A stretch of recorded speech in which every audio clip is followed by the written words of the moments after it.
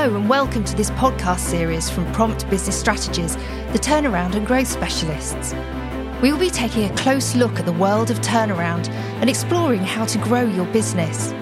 We'll be talking to the people who've experienced it, from financial directors to lawyers and business owners, in order to give you insight and practical help.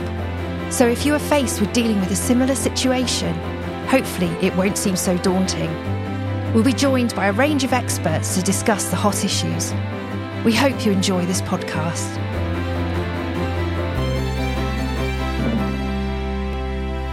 In this podcast, we're going to be looking at the current problems in the FMCG sector, as well as the areas where FMCG businesses can trip up and seriously damage their performance.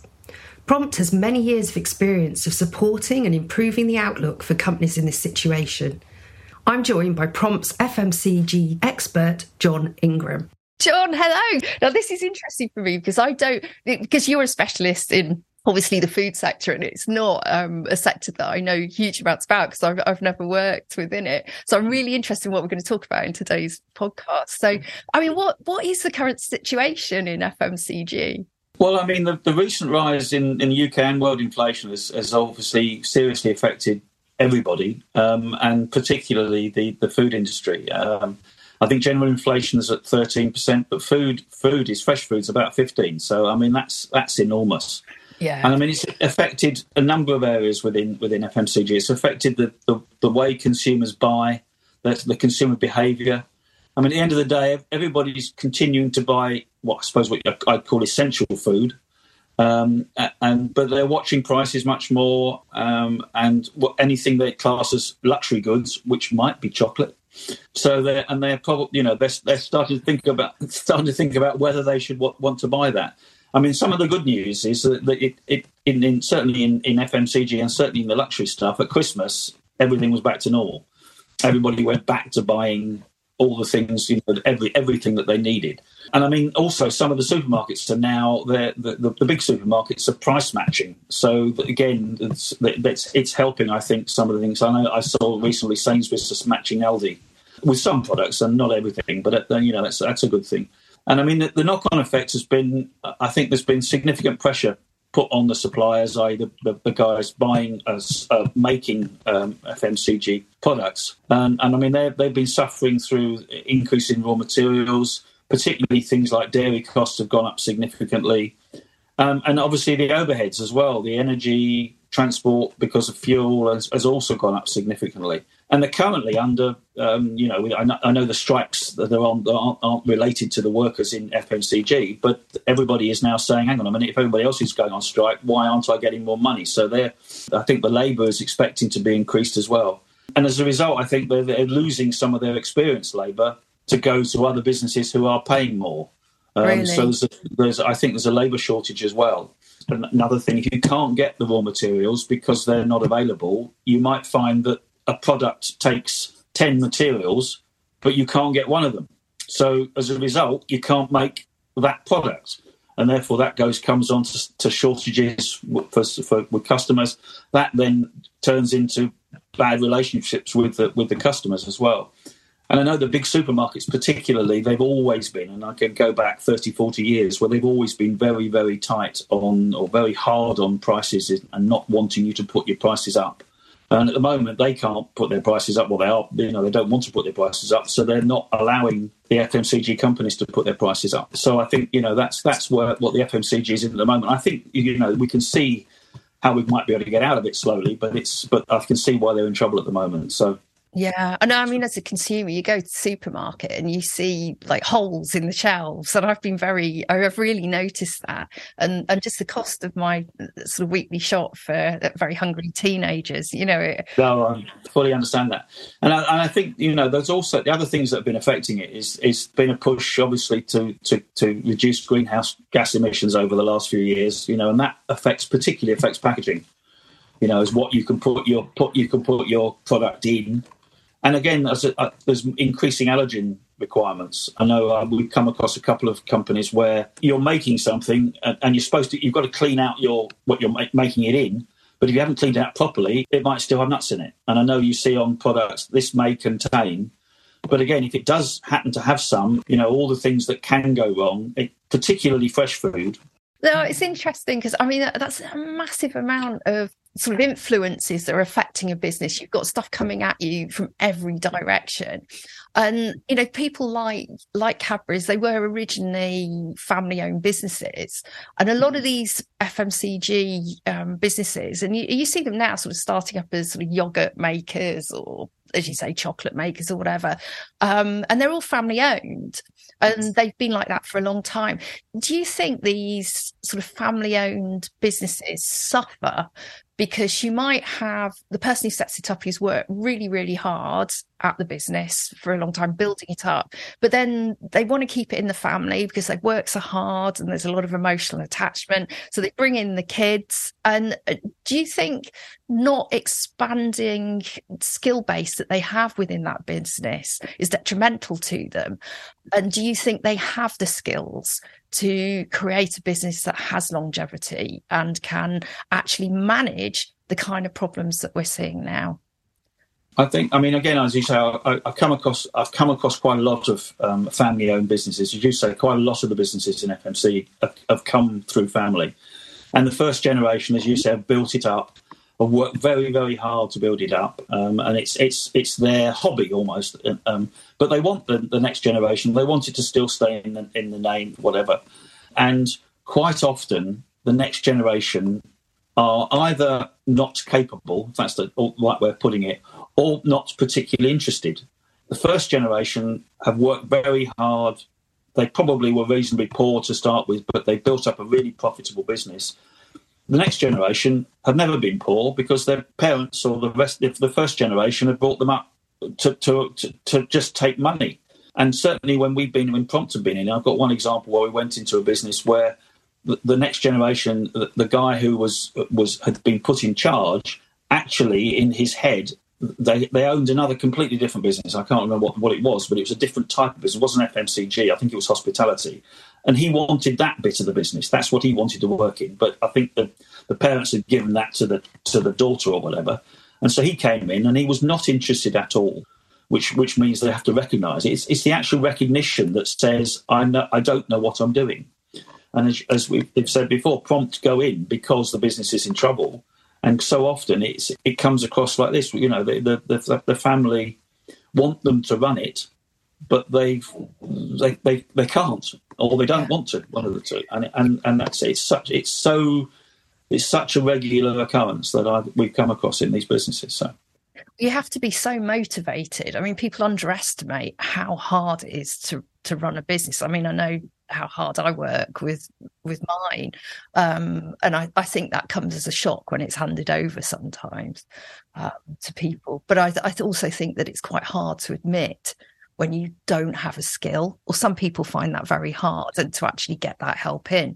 But you have to recognise that to be a good manager. And I think one of the things that we do at Prompt, and particularly one of the things that I've always tried to do, is to get on the side of the people that you're working for. They need to either change some of the people that they've got, or that they need. They need to employ experience.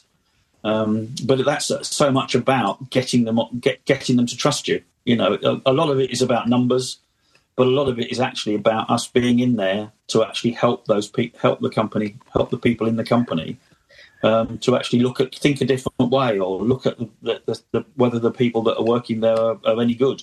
No, absolutely. And the numbers is really important, because one of the things that I come across in my work is people who don't recognise the difference between profit and turnover. And they just think if they keep selling and their turnover goes up, that's great. But, if your turnover is $1 million, but you're spending £1 under $1 million to earn that, then you're only making £1 profit. So, and people don't always see that. So do you find? Yeah, I was going to say, I've got a classic example. I can remember going into a business and they said, well, as long as I increase sales, as long as we sell more, we'll make more money. And I said, but if you sell more of a product that makes a loss, you actually make a bigger loss. Yeah. And it was like a light bulb moment for them to actually realise that, as far as they were concerned, their problem was they weren't selling enough.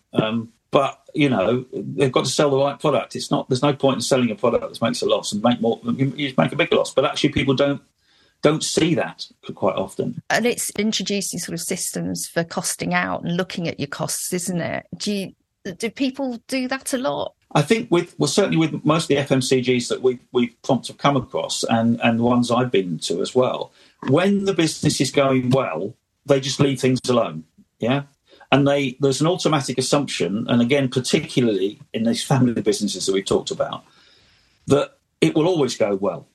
There's no reason why is things going to. So whilst it's going okay, I'm not going to change things. I'm not going to change the system I've got. Most FMCG businesses, obviously, they buy raw materials and they make stuff, so they have an MRP production planning system, and if it's implemented correctly, it can run the business beautifully without any input. If you don't have one that works well and you don't upgrade it to keep it up to date, a lot of the businesses, again, we come into them and Prompt have gone in and they haven't got IT experts, or they haven't got an expert that understands the systems that they've got. They've employed an IT expert, but they don't understand how to run the MRP system, or they don't, or they've had, again, it's family business, those people have been there forever. And again, one of the things that I came across a business years ago, and they didn't understand why they were in trouble. They said the quote was, "Somebody's invented the internet," and so all the rest of the competitors, strangely enough, had online ordering systems, but they didn't, and they, to a certain extent, had no idea what effect they're having on the rest of the business.